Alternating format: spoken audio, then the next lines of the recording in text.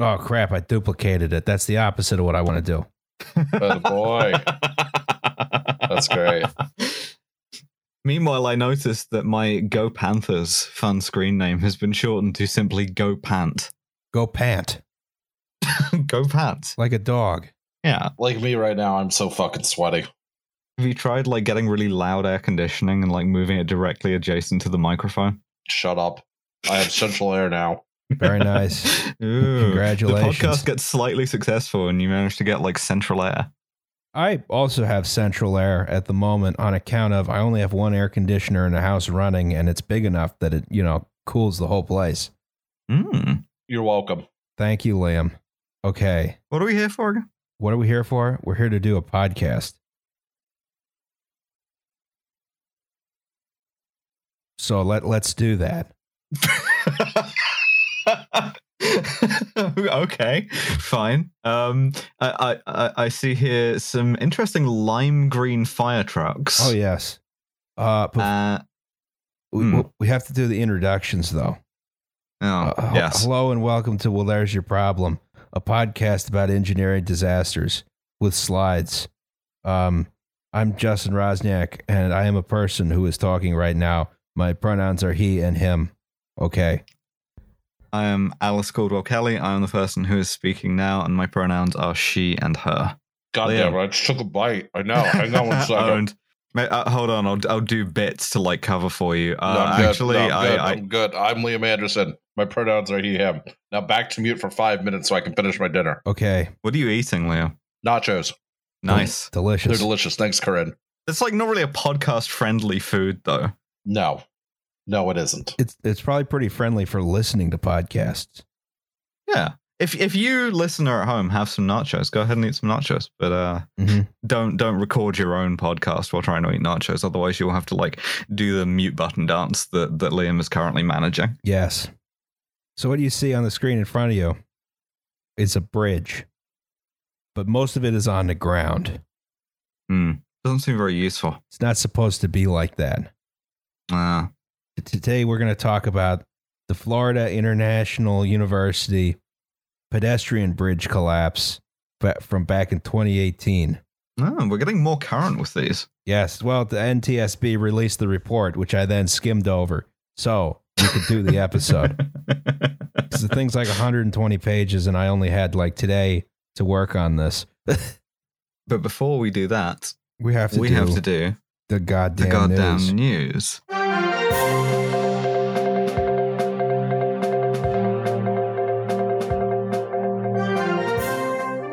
Okay. Our boy is yeeting himself.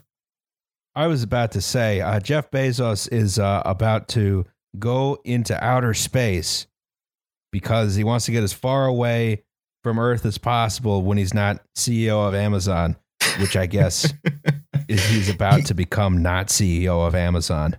He's gonna like skim the edge of space. Also, he's taking his brother up there, which is okay. And they're gonna like do a flight to the edge of space and then come back down again. I mean, it just always seemed to me like it's surprising. We have the world's consistently richest man, as opposed to Elon Musk, who is occasionally the world's richest man, and yet the Blue Origin space crap is so much crappier than what Elon Musk does. It's weird.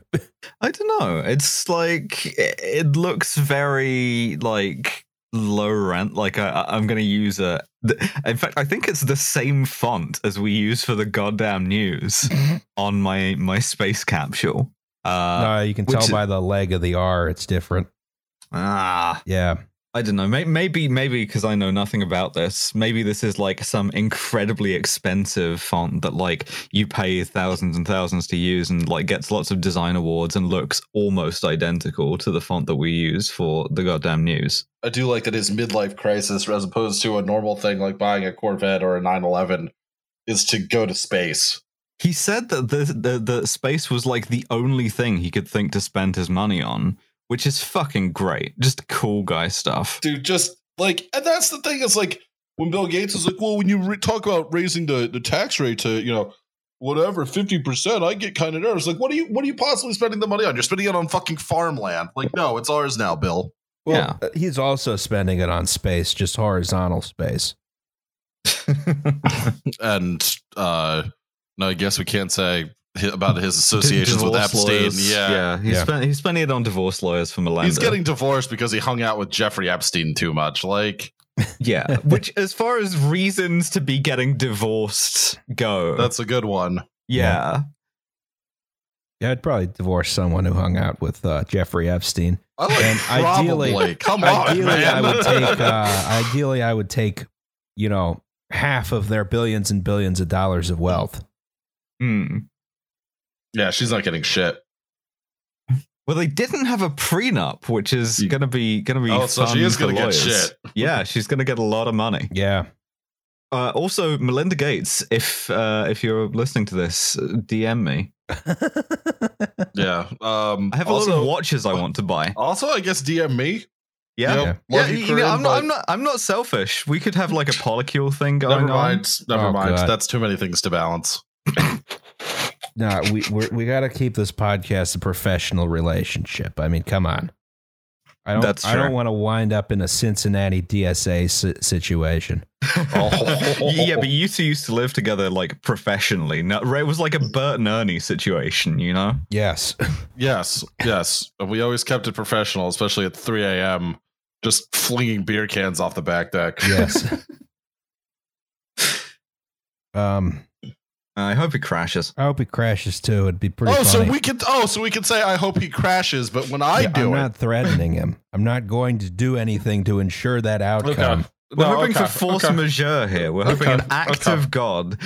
A serious acts of God's love, if you will.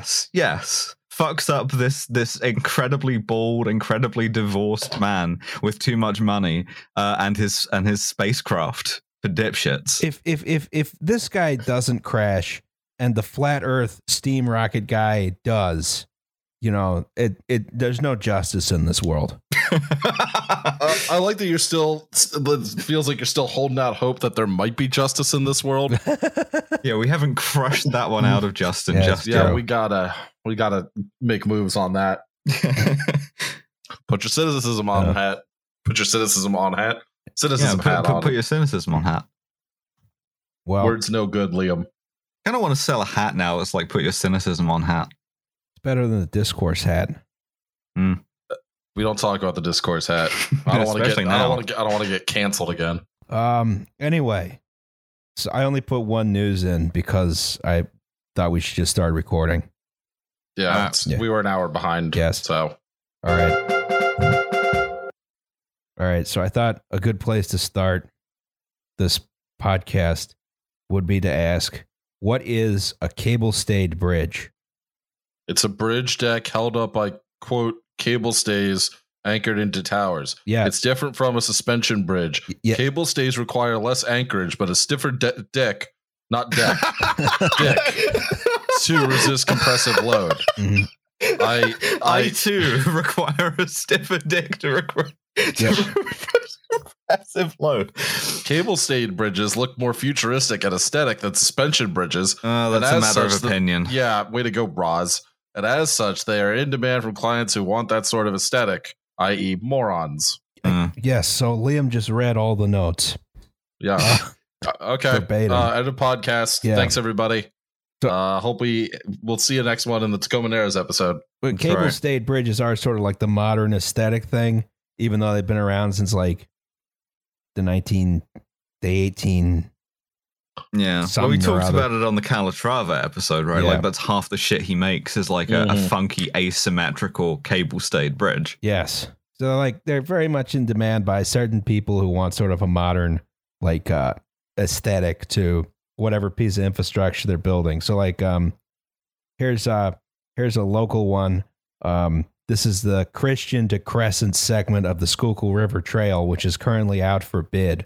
I don't like it. Sort of looks tragic. It looks like, I know it's supposed to look like that, but it looks fucked up on purpose.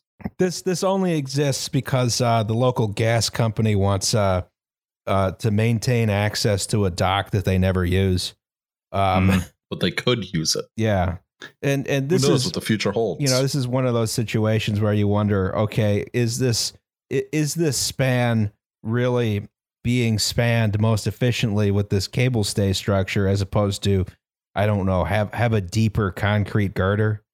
It's a one old guy with a ferry, and that'd be cool. You just like ring him and he like sails across. Oh, that'd be pretty fun. Well, it's not even across, it's just downriver. This is right next to the shore. What the fuck do you need a bridge? To maintain access to the dock for the gas company. Okay, fine. But you need this like grotesquely overdone bridge to do that. Yes. Okay. I mean, fuck it. If you're just gonna do like infrastructure stuff and spend a lot of money by going into the Z-axis, why not do a tunnel? Just do a bike tunnel. Oh, that would be complicated. But what are the effects of this? Is there's a very long design phase for this bike trail, and it's been out for it. We've been waiting for this thing for about 6 years now. And it's, I don't know, it's costing like $50-60 million, something like that, some crazy Jesus Christ amount of money. And I don't know whether you need a sort of signature span like this when a deeper girder could have done just as well. But on the other hand, you want the aesthetic. Aesthetic. You can take this to its logical extreme. This is the Bolt Bridge in Melbourne, Australia. It has these two towers, right? But it's a simple cantilever span. The towers are just there for the aesthetic. Stupid aesthetic. Yeah. I mean, that's like, I want to build a couple of towers on this bridge. Yes. Which at least you could... It's more honest. Yeah, and you could monetize it by making it an observation tower. I guess so, yeah. It has two blinking red lights on top. Maybe for $50 extra, you can turn the lights on and off. Maybe spell out something rude in Morse code. Yeah, I don't know. Stare into the light. I don't think just blind yourself. Like maybe make the light RGB. Gamer bridge. I hate the gamer bridge so fucking much. Never make a gamer bridge. Make a gamer bridge. No. If you're not pussies, you'll make a gamer bridge. Oh, it's like hooked into a fucking Alienware case at one end. There's just a guy playing fucking PUBG. PUBG, and and it's pulsing. I can see it in my mind's eye, and I hate it. You should see what my computer looks like when it's operating, but it's not because my 3070 is out for RMA. There's RGB on my soundboard that I use to do the drops, and I hate it so much. I want some nice. Can we bring wood grain back? Can we bring like wood grain and analog switches and stuff back instead of this? My buddy has a PC case made out of wood. Oh, yeah, and maybe some brushed aluminum. It's really nice. It's made out of wood by a company in the UK. It's a mini ITX build. If anybody wants to like recase a Go XLR soundboard in wood grain, get at me, because I would like maybe have some like reel to reels going on it. Ooh. Speaking of tacky RGB, we have to talk about Miami. Oh God. The godfather of it. Yes. So Miami is located at the mouth of the Miami River at Biscayne Bay. It was named for the Miami tribe whose Miami, right, whose territory surrounded Lake Okeechobee, from where the Miami River flows.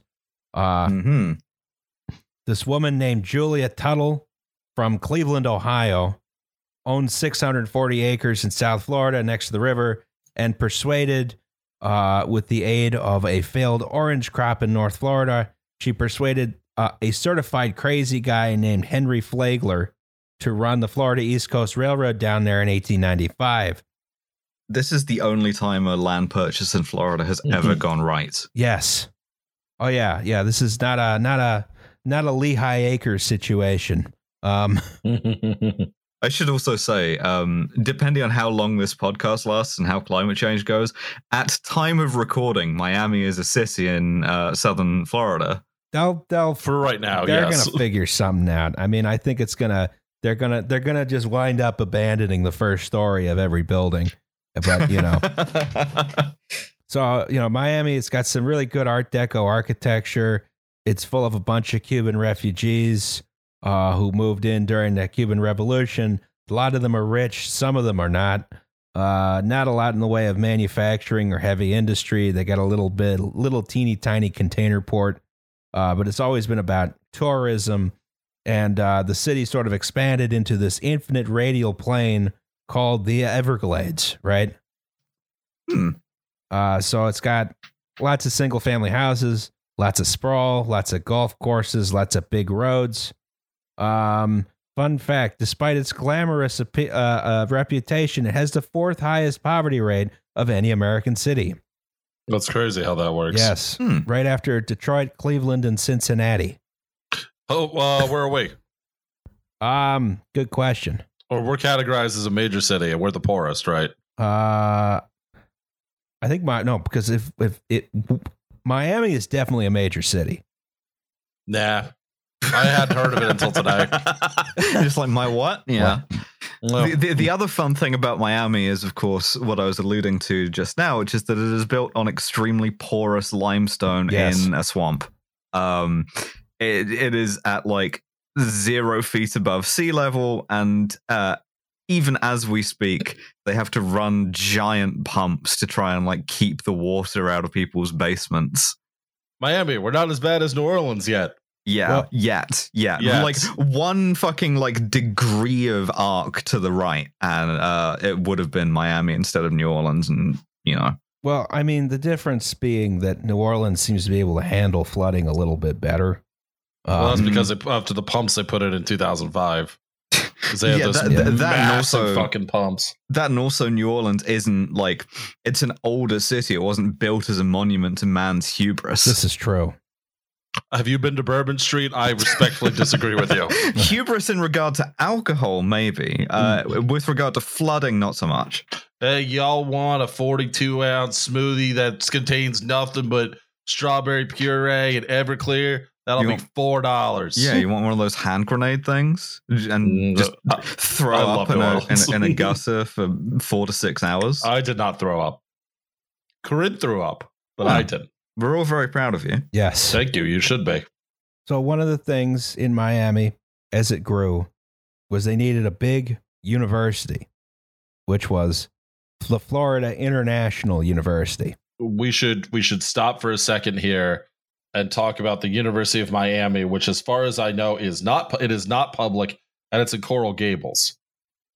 In case you're wondering, if you've heard of the University of Miami, that it's not public. I don't know. I think parts of it are in Miami, but I'm not totally certain. Not to be confused with Miami University, which is in Ohio.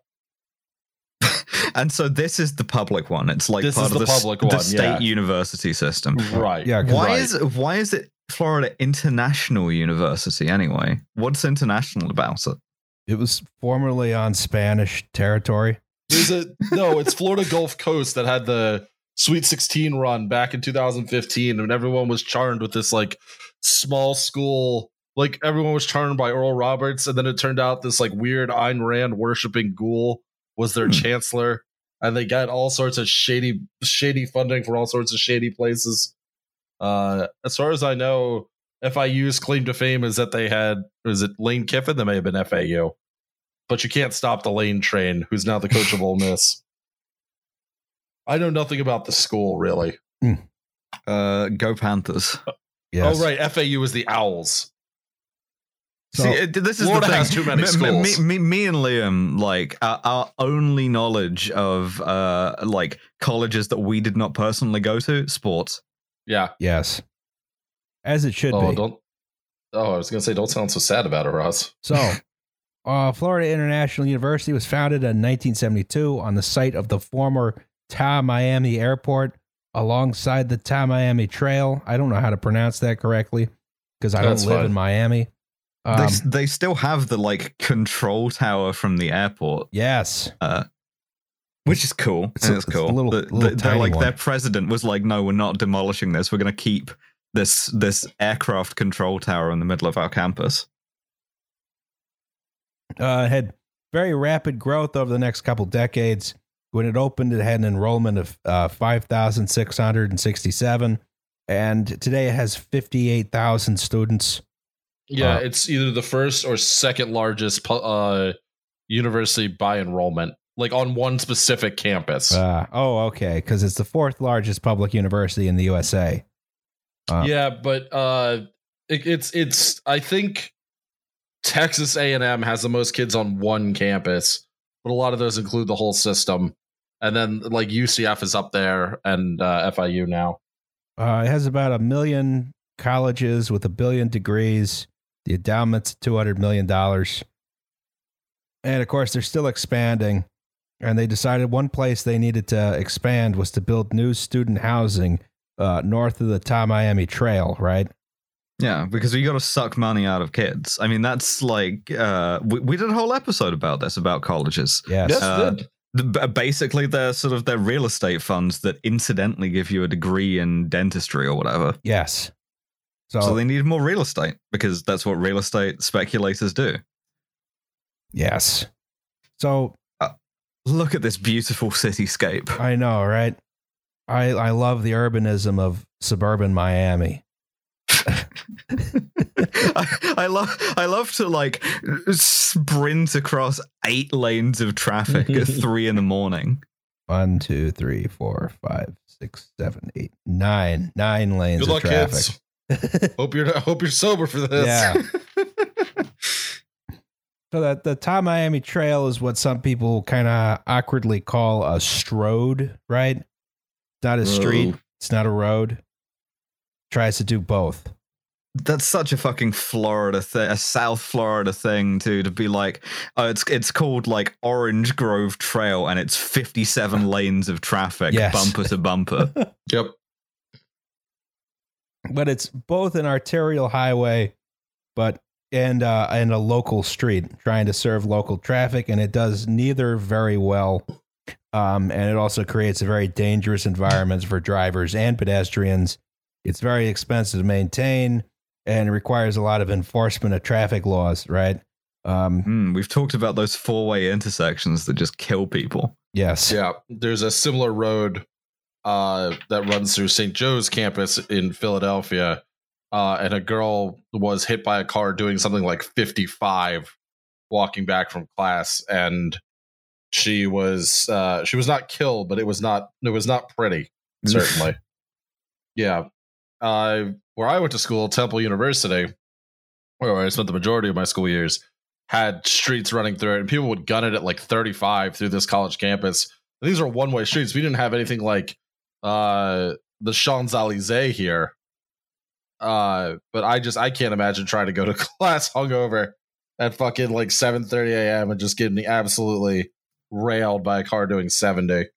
It'd be more like, just kill me. Just fucking do it. Just fucking Just end it, please. Trying to get into like the exam. I don't want to be here. Like, really, you got to think, how bad do I want this communications degree? Yes. Right. So, this route has no public transportation to speak of on this stretch. It has inconsistent sidewalks, not ideal for any kind of pedestrian activity, least of all perpetually drunk 19-year-olds trying to get home, right? So, well, if the students want to like exist in a city, why don't they pull up their bootstraps and learn to drive? Yeah, learn to drive drunk. Just drive drunk. Get more drunk driving. Drunk driving will be safer than trying to cross this intersection on foot. Honestly. So, Florida International University realized in order to put student housing north of Tamiami Trail, they needed a pedestrian bridge, right? So, one of the things about pedestrian bridges over major roads is they are a last-ditch effort to solve a problem, and they don't really work that well, right? Tell me about it. Glasgow has a couple over the freeway that goes through the center of town, another of our great urban planning decisions. So if you want to get from where I live in the west end of Glasgow to the center of Glasgow, you have to walk across a kind of precarious looking like pedestrian overpass over 4 lanes of 70-mile-an-hour traffic, which fucking rocks. Oh, God. No thanks. I even hated Penn's Bridge. I was only over 5 lanes. Catch me walking directly in the middle of that bridge. And once I'm out in the clear like span, I'm running. I don't give a shit. Yep. Yeah. I mean, I don't run, but yes. So these bridges they're inconvenient for pedestrians, right? They're very inconvenient for disabled people. If you're in a wheelchair or something like that, especially if designers are using convoluted ramps instead of elevators. So hey, it's Calatrava again. Here's a nice example. This is in Seven Corners, which is a big stupid commercial area in Northern Virginia. Say I'm a wheelchair user. I'm trying to go this way, and I want to cross the street to go this way and then continue up the road, right? Yeah, you got to go up and down 2 perfect ziggurats and then across 4 lanes of traffic. Well, no, because there's stairs here, which is relatively convenient, but I'm in the wheelchair. So I have to go all the way down to the horizon, come all the way up the ramp, then go across the bridge, then go all the way down the other ramp out of frame, and then go up. And I probably added like a mile of wheelchairing to get over this bridge. No, thank you. That's ridiculous. So, a better solution is to have roads that are safe enough for people to walk across that you don't need these big structures. The other thing is if you're an able-bodied pedestrian, a lot of people try and ignore these things, just try and cross the road because it's much more convenient, right? They're usually not very well integrated into a pedestrian transportation system. Like there's not like it's usually an afterthought, right? Unless it's still better than the pedestrian underpass, which is urbanist for you will be robbed here. I understand they somehow make that work in like Moscow. I don't know. The Soviet Union was really big on those. Bear police. Bear police. Yeah. Aw, Lieutenant Steven. All cops are bastards except for possibly Lieutenant Steven. So, unless you're doing like a full Le Corbusier style separation of pedestrian traffic and automobile traffic, you should not ever need these outside of some specialized applications like, I don't know, hospitals or something like that, right? The pedestrian overpasses are bad. Just make the roads smaller and slower, Mm-hmm. But FIU didn't have any influence over the construction of massive, stupid roads next to its property, so pedestrian bridge it is, right? And they decided we're going to make it fancy. We're going to have a statement bridge, right? Right, boy. This is another problem with the American university. Too much money. Yes. Not that you'd know for anything that like they spend money on students for, but like for statement shit like this, like we're going to get Calatrava to do the new medical school or whatever. Mm-hmm. Too much money. All right. So here's the design of the bridge. Now, Florida International University wanted this cool-ass bridge to demonstrate their superiority in the field of structural engineering since, they're a major research school. They also wanted to do something called accelerated bridge construction because I think the Accelerated Bridge Construction Institute was on campus, right? Basically, accelerated bridge construction is you prefab the bridge off-site and you install it over a weekend or so to minimize disruption to traffic, right? That's such a fucking clickbait ass means of architecture to be like, it's so designed to get the kind of headlines, the same kind of headlines as like China built 50 hospitals in one day or whatever. Yeah. And it's like, well, okay, cool, but what are you sacrificing in order to do that? And in this case, it's I don't know, just a lot of stuff, it seems. Well, I would say that the accelerated bridge construction in and of itself, it was not the problem here, right? The bigger problem was the design of the whole thing. And what they decided to do was in order to show they're a high-tech modern university, we're going to build everyone's favorite kind of bridge, which is a fake cable-stayed bridge, right? My favorite porn site, fake cable stay bridge. Yes. Oh. Rule 34, no. So all these cable stays are fake. They're just steel pipes. Oh, Right. good. So it's what, like a truss bridge with a bunch of shit on top of It's it? a truss bridge with shit on top of it, but the trusses are organized in such a way that they meet the cable stays.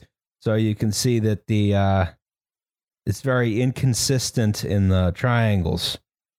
Oh, that's annoying as hell. That Yeah. So it's so that you could like have this like through line which looks cool. Yes. Uh-huh. And then there's only one line of truss here. Through the middle. But you could, if you're starting with it, like if it's a truss bridge with a bunch of ornamental shit on the top, why have you made the truss bad in order to conform with the ornament instead of making the truss properly and then making the ornament conform with the truss? What we've done is applied Victorian ideas about ornament to modern architecture. Oh, Yeah. yeah. I'm sorry, guys. I shouldn't have done that. Ornament It's like what they say: function follows form. Function follows form. Yes. So so this is there's a single truss down the middle. There's a walkway on the bottom. There's a roof on top. This whole thing acts as sort of an I-beam, right? But the web is a truss. And the floor and ceiling are the flanges of the beam. And another thing they decided was they were going to build it out of concrete for some reason.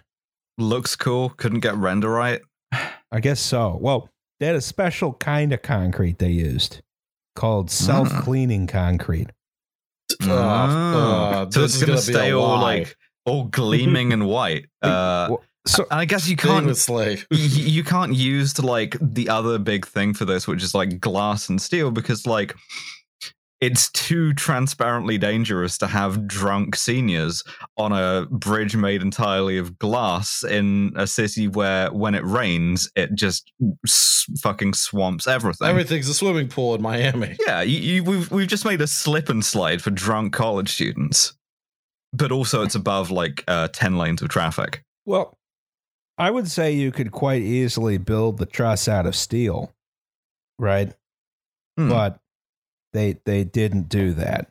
They decided instead to use something called post-tension concrete, right? Oh boy, this did not work. Oh Jesus! Fuck. Right. We've accidentally made a goth slide. Goth concrete. Did, yes. All right. So self-cleaning, self-hating. Goth concrete. All right, so our basic idea. Okay, so what's concrete, right? You have it's when you put some rocks and some sand in a thing and you mix it around and then you spread it. It's cement and other shit. Yes. Very good in I compression. just forget what the other shit is. It's very, very, very bad in tension. Sand.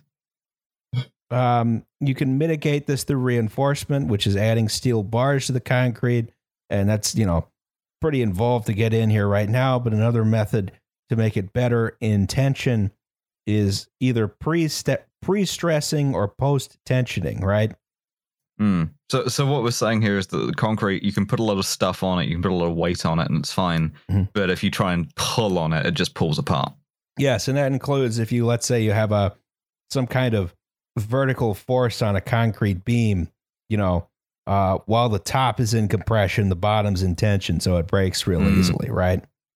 One way you mitigate this is you either pre-stress the concrete, which means, you take a steel rod, you stretch it out, you cast the concrete around the stretched out steel rod, and then you let it go, right?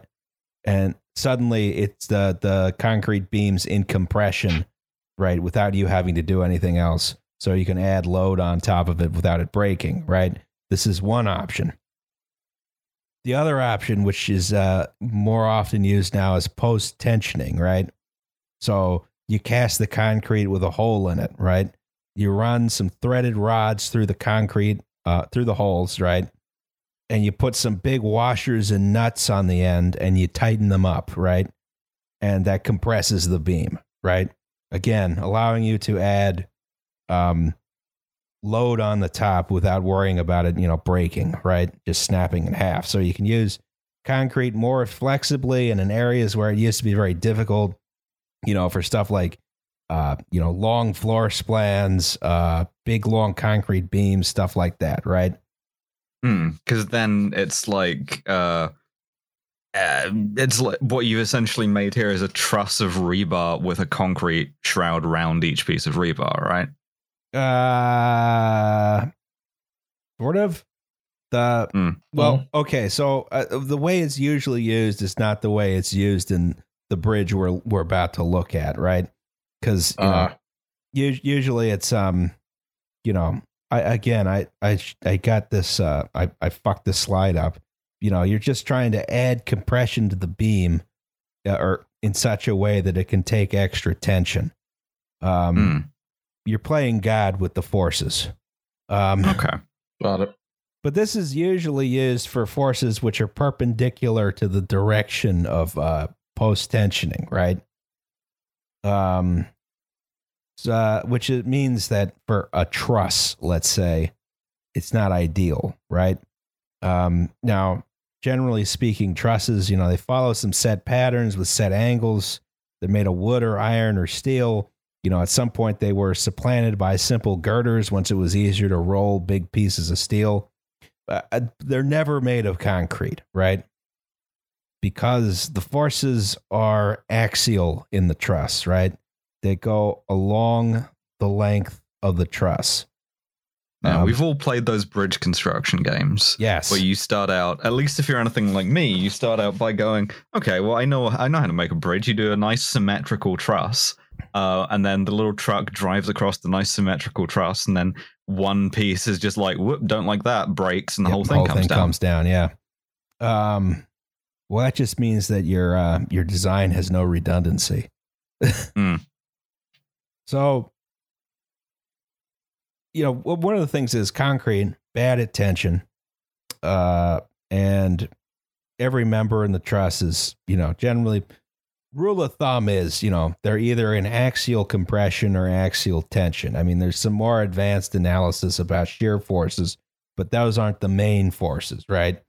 And concrete is bad at tension, so you just shouldn't use it in the truss. Theoretically, one thing you could do is use a post-tension concrete member in the truss, right? Which would mean that if I had a member that was in compression, right, I would then add post-tensioning to it, which was equal to the force, and then more than that as well, in order to make that work, right? It just seems to me like a very stupid way to do it. Go Panthers. Which is why, to my knowledge, no one has ever built a concrete truss bridge until Florida International University tried to do it. So no one has ever built a concrete truss bridge successfully. Yes. And for good reason, apparently. There are some truss bridges out there which have regular steel members encased in concrete, for right. But just for like weathering and that sort of thing, just protection. No, yeah, but no one's done. Or even just because you want to make it look like that. Like that seems like a responsible way of going. Like, right, I wouldn't do the whole thing out of concrete. If you can make it look like it's made out of concrete, yeah, without which was like the lives. whole and that seems to have been the impetus for them to do it in concrete in the first place. Was we want it to look nice. Well, if you want to do that, then just put some steel in there and then put concrete over it, right? Nobody will know. Yeah. There's an FIU guy going, but I'll know. Yeah, but I'll know. So, all right. The design of this bridge, right, as we mentioned before, fake cable stay. It goes over. This is rough looking. Goes over the trail, goes over the canal, right? FIU bid this as a design build project, right? So the same firm that designs the bridge builds the bridge, which is opposed to the more traditional design bid build, where one firm designs the bridge and another firm builds it, right? So they wound up with a consortium of of Fig Bridge Engineers. That's FIGG. They're out of Tallahassee, and a construction management firm called Munilla. And then, because this bridge was so new and unique, an additional engineering firm had to be retained for peer review of all the calculations to make sure. Maybe you should have just encased it in concrete. To make sure it was all sane and sensible. This was a firm called Lewis Berger. I'll be right back. I have to use the bathroom. Okay. Yeah, I actually worked for Lewis Berger, and I just told them at the time, make everything more rigid. I'm really sorry, guys. I think I fucked up I somewhere. was about to say, well, concrete is pretty rigid. Yeah, I'm struggling to see how this could go wrong. Concrete truss, that'll be fine. Yeah. Concrete's strong, right? Trusses are strong, concrete's strong, therefore concrete truss very strong. Very good, very strong. Very Plus, it's got like the ornaments on the top, the fake cable stays that'll give it like moral reinforcement. This is whenever true, the yes. truss is like gonna fail, it can look up at the cable stays and think, well, I've got this thing like holding me up, even though it isn't really, and it'll give it like a psychosomatic effect. I heard that that there was a justification for this cable stay structurally, which is that it would increase the resonant frequency of the structure, and therefore it would be better able to resist vibrations from because pedestrians. This is always like a perennial problem with college students. They're always marching in step over bridges. You got to put up the signs telling them to break step. Otherwise, the FIU's like ROTC division is just going to collapse this by themselves. I am back. What'd I miss? The FIU march in step everywhere. Yes. The what? The university that we're talking about, the Florida the School of the Americas or whatever. So, the SOA. One of the things about construction is you actually have to build the thing, right? And people get very angry if you don't. Part? Yeah, there's like people get angry. People sue you if you don't do that. The biggest part of construction is building the thing. As a result, it's a good idea to run calculations for both the finished structure and for various phases in the construction project, right? So now this bridge was going to be built in several phases, right? So first they were going to cast the piers and the abutments at each end, right?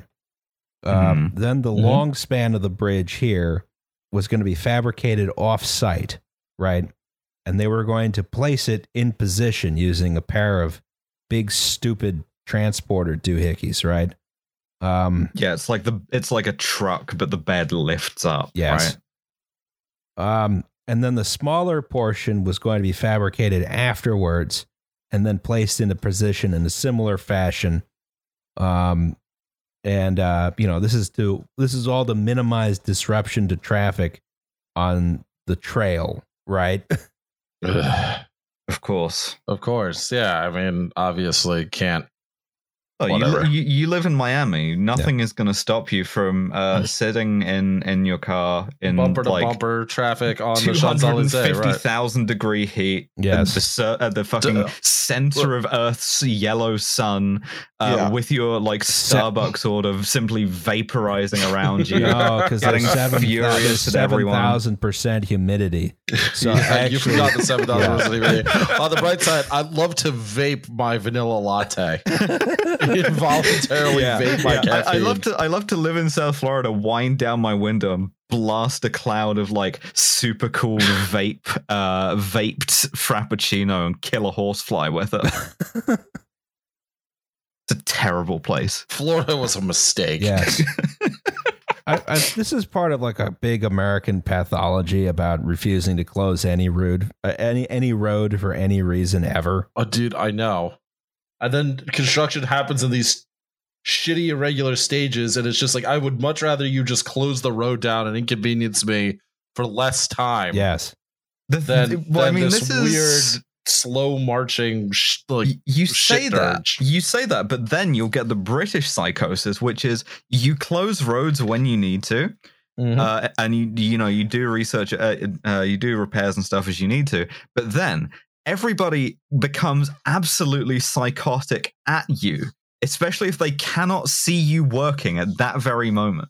No, they do that Hell here hath too. no fury. Yeah, Like a British person driving past a work site where they can see no work happening. Yes, I've seen Top Gear. You know, they do that here too, Alice. Clarkson always getting furious. Oh, protect the workers that aren't here. All right. Anyway.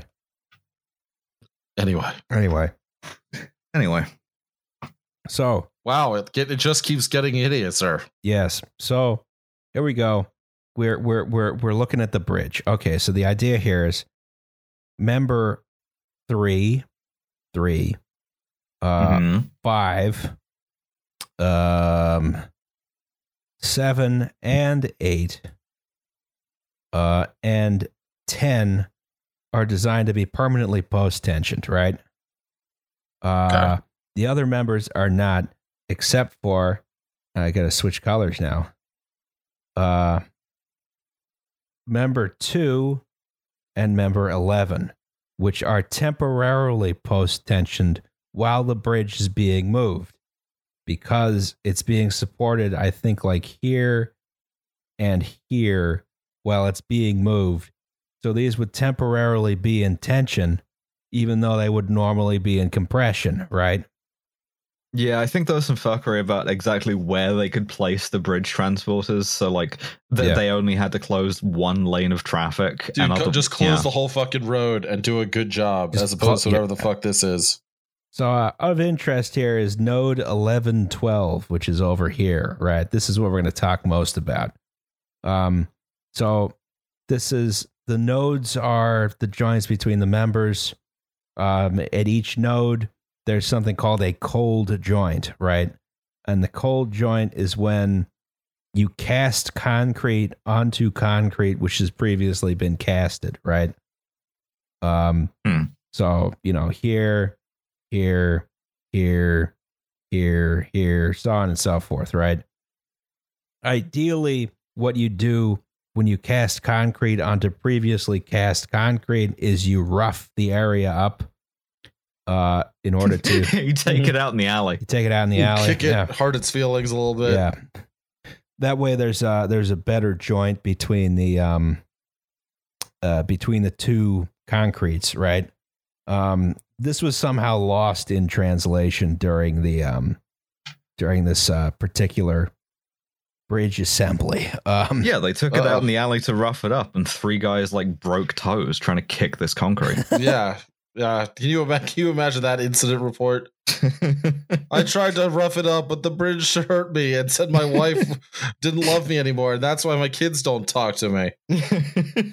Boss, this bridge is tough. Yeah, you got Tony in the back crying like a little girl, boss. Now, so the full bridge would include, you know, more crap over here. Another member that butts into node 1112, right?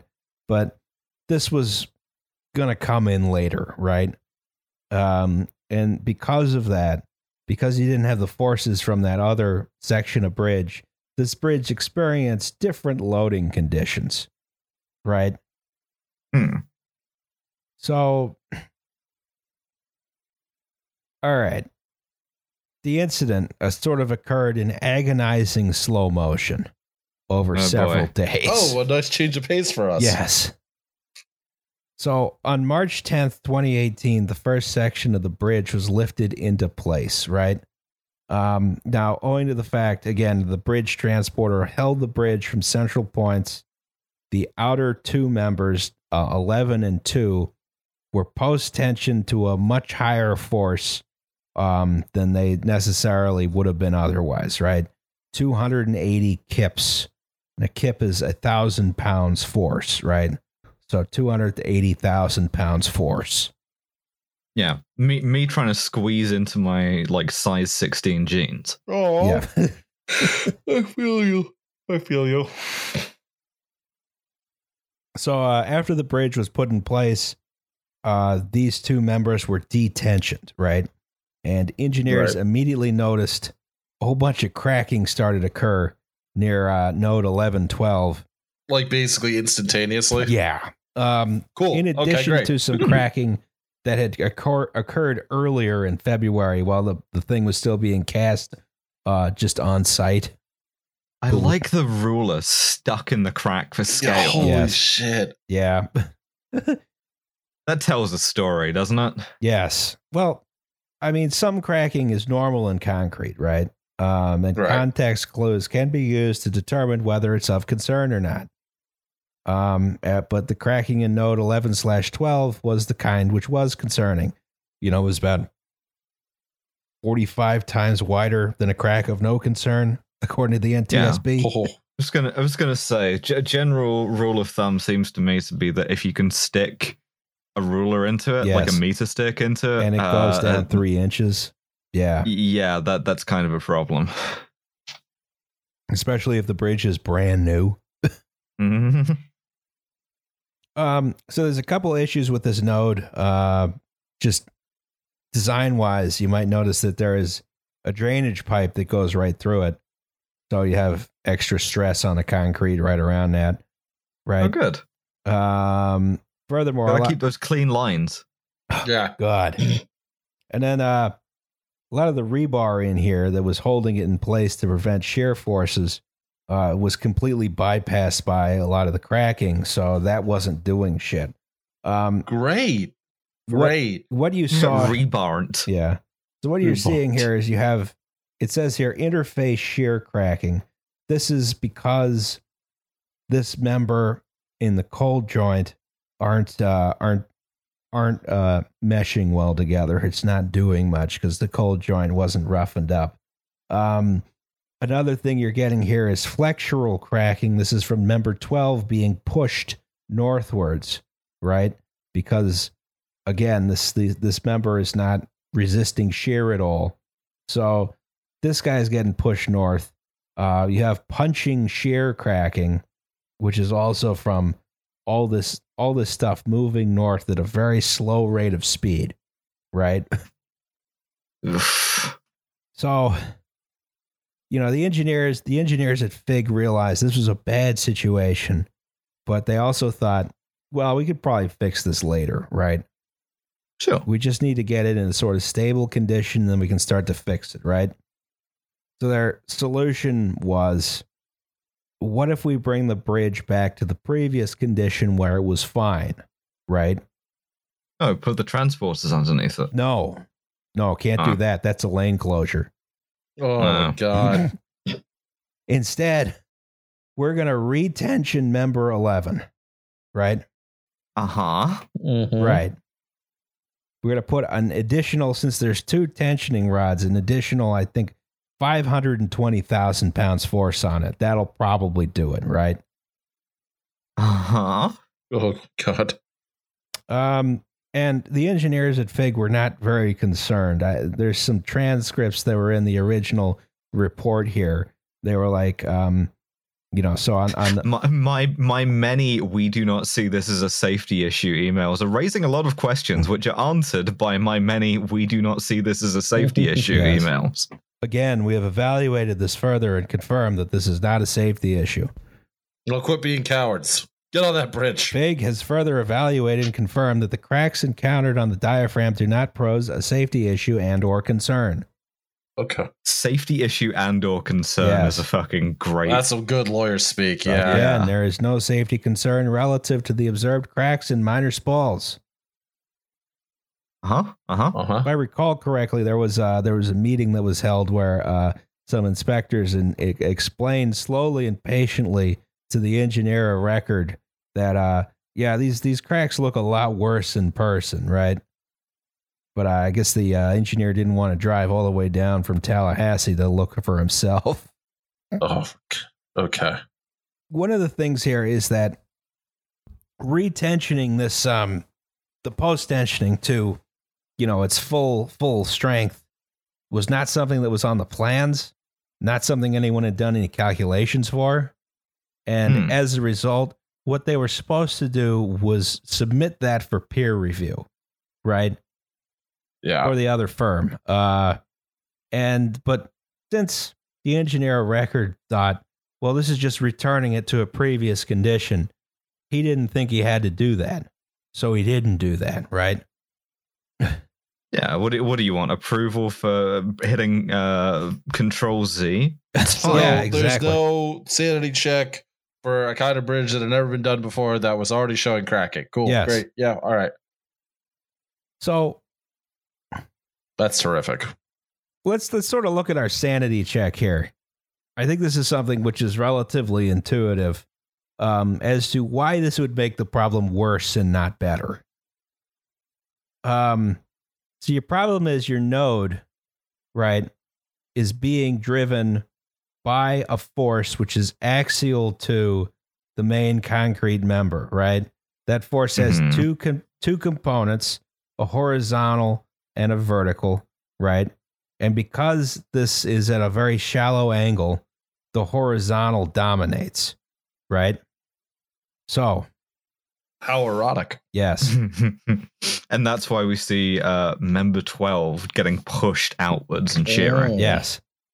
So the idea is we return it to a previous condition by increasing the force on the post-tensioning rods, right? Which results in more compression, which results in some more clamping force, which is good, and a lot more shear force. I have restored this table to its previously unset condition by sweeping the tablecloth out from underneath it. Yes. Yeah, so the post-tensioning here is not helping you in any fashion. But again, Fig considered this to be no big deal, right? So they go ahead and do the post-tensioning on the morning of March 15th, around 9 o'clock in the morning. And I believe during their last meeting about the cracks that day, it fell down. Oh, that's crazy how that works. Yes. So yeah, 1:47 p.m., the whole damn thing collapsed. Holy shit. Yeah. Whole thing went down. It was all captured on video. It took about 2 seconds. One worker was killed. 5 workers were injured. They were all on the top of the bridge, I think, right in this box where they're blacked out. Yeah. And then 8 vehicles under the bridge were crushed, and that left 2 dead, or 5 dead, 2 seriously injured. Serious. Well, the good news is that a collapsed bridge doesn't block any traffic lanes. Yeah, we've got a full route closure here. Yeah. Yeah, Yes. well, you can't risk it. You know, some woman vaping a vanilla bean frappuccino out of her Range Rover might get upset. Also, the fact that all of the structural members have big FIU wraps on them. Yes. Yeah, That's awkward. It's That's very awkward. pretty grim. So yeah, It's like being crushed to death by a gigantic Go Panthers sign. Yeah, but pretty awkward if you were an alumnus of the university. Maybe you donated a bunch of money to them, like an idiot. Don't donate money to the universities. Never give. Yeah, see the John Mulaney rant about giving your alma mater money. Yeah, donate money to us. Mhm. Yes, subscribe to our Patreon. Yes.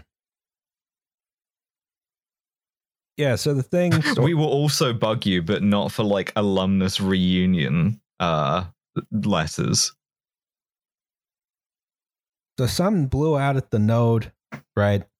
And member 11 was suddenly butting into nothing. So you had a fracture up at node 1110, and the deck fractured at the next node, right? And then this whole section, which was otherwise structurally sound, suddenly rotated down into the road and, fuck shit up. Not good. So there was an investigation after this, which obviously just concluded.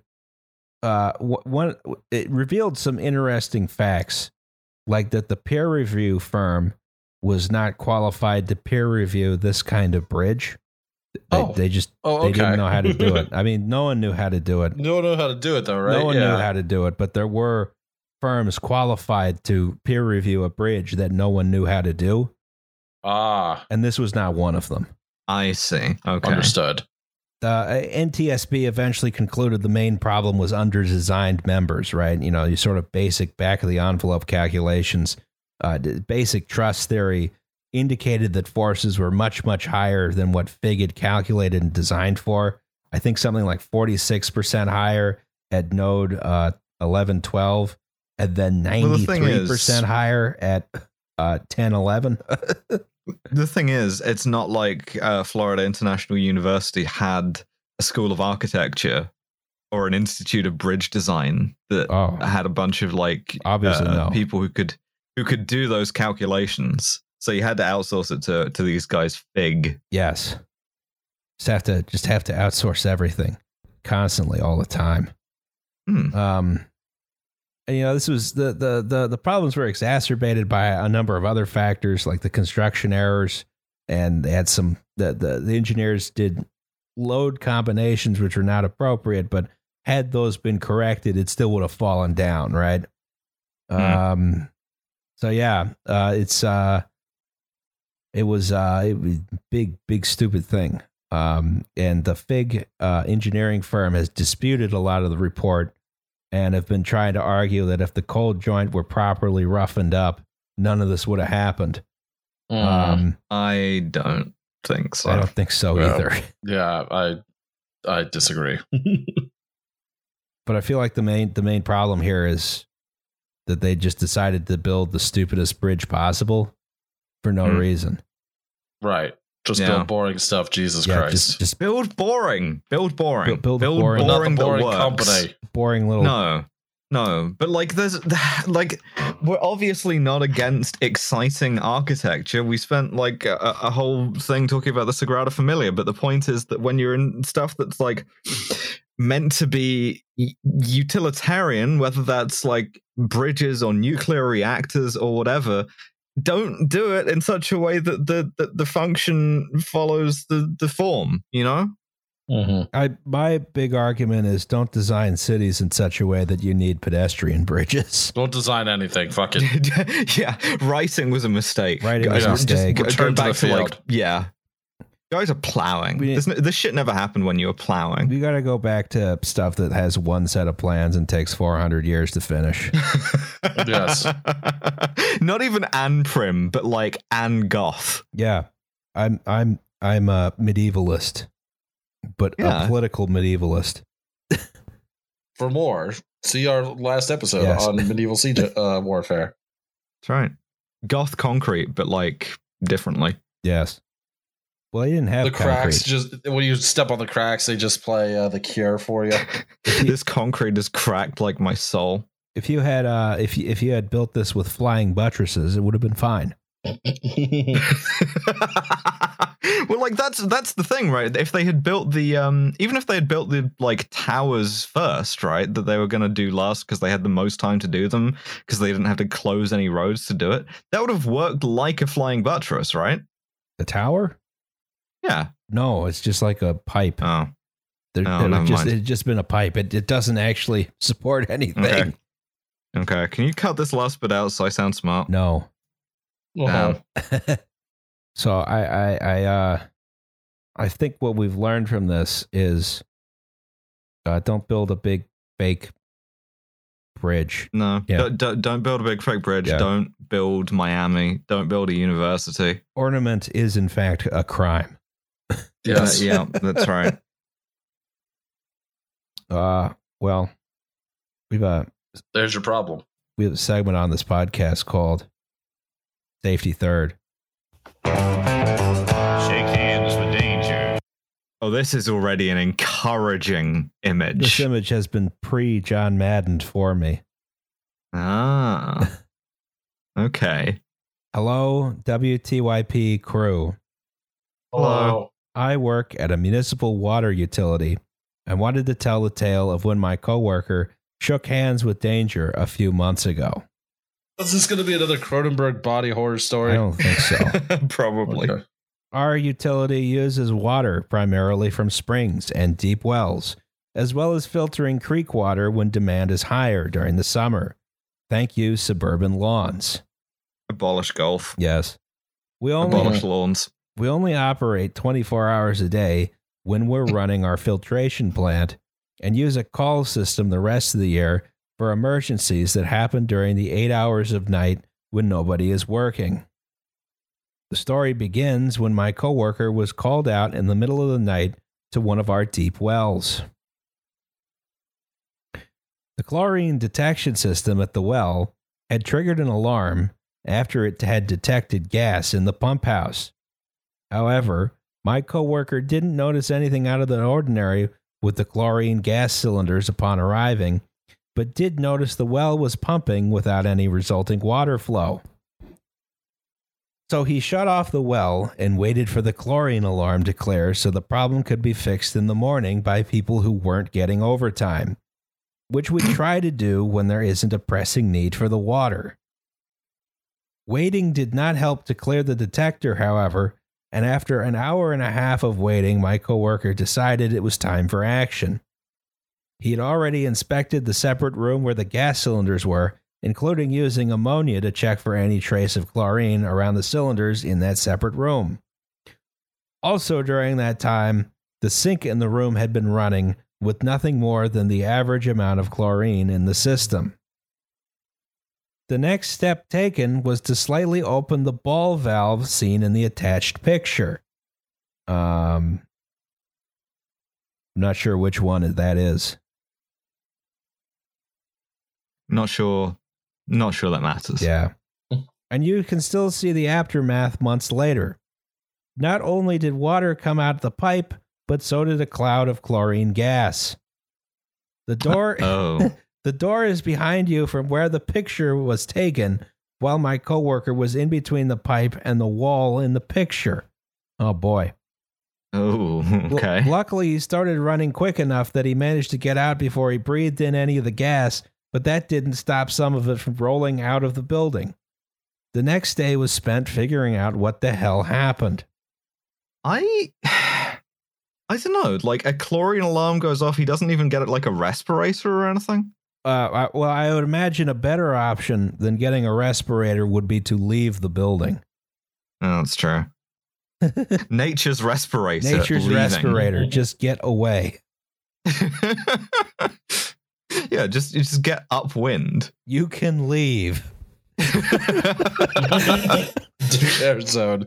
I saw a thing of like genuinely like it was like national security stuff of like how to best protect yourself in the event of a chemical weapons attack, like a terrorist one, a thing which has not happened outside of Japan to my knowledge, and it was literally just go outside and go upwind of it, just leave. Yeah, I mean it worked for some people in Bhopal. Yeah. Do you know where upwind of you is right now? You should find out. Stop the video, find out. Yes. After making sure everything was off and aired out, the department took apart the operating control valve in the left of the picture. That's this guy. Mm-hmm. Big valve. The valve is basically the on-off switch for the well, where a rubber bladder / gasket inside either blocks the exiting pipe or it doesn't. Oh, jeez. It couldn't open properly because a sizable piece of metal had gotten stuck inside the valve. The valve is programmed to get about half open, and it could only manage a quarter. We think the metal was something from the well drilling process, and the drillers had figured out it was heavy enough that it would stay down in the well, which turns out to have been a bad assumption. So it was like a thing of drill bit or something. Yeah. Gotcha. Because this valve couldn't open properly while the pump was running, system pressure was too much for the well to overcome, so the water on the other side of the valve just stayed in place. Now, that part of the pipe also happens to be where we add chemical to the water, which is hydrofluorosilicic acid. Hydrofluorosilicic acid.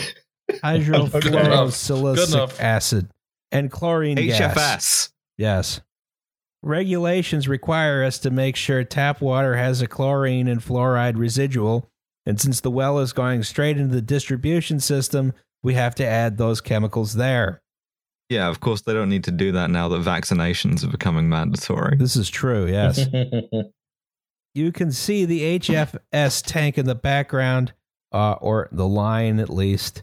It gets added to the water through a vacuum that the pump creates when water is being pumped into the system. Since there was no movement in the water, there was no vacuum adding the chemical. While some wells use the same concept to add the chlorine gas, this well has a pump that you can see in the picture. That's this guy. Oh boy. That chemical pump was running the entire time the well house pump was before the alarm was triggered. Oh boy. Uh-oh. Wait. So when the guy comes into the chlorine lamp, tell me the first thing he does is turn off the chlorine pump. No. Maybe. Oh. I don't know if that would have mattered. Hmm.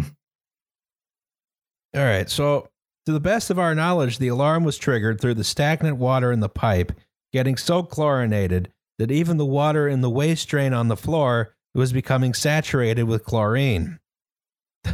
The floor drain in the main room of the building is connected with the floor drain in the chlorine room.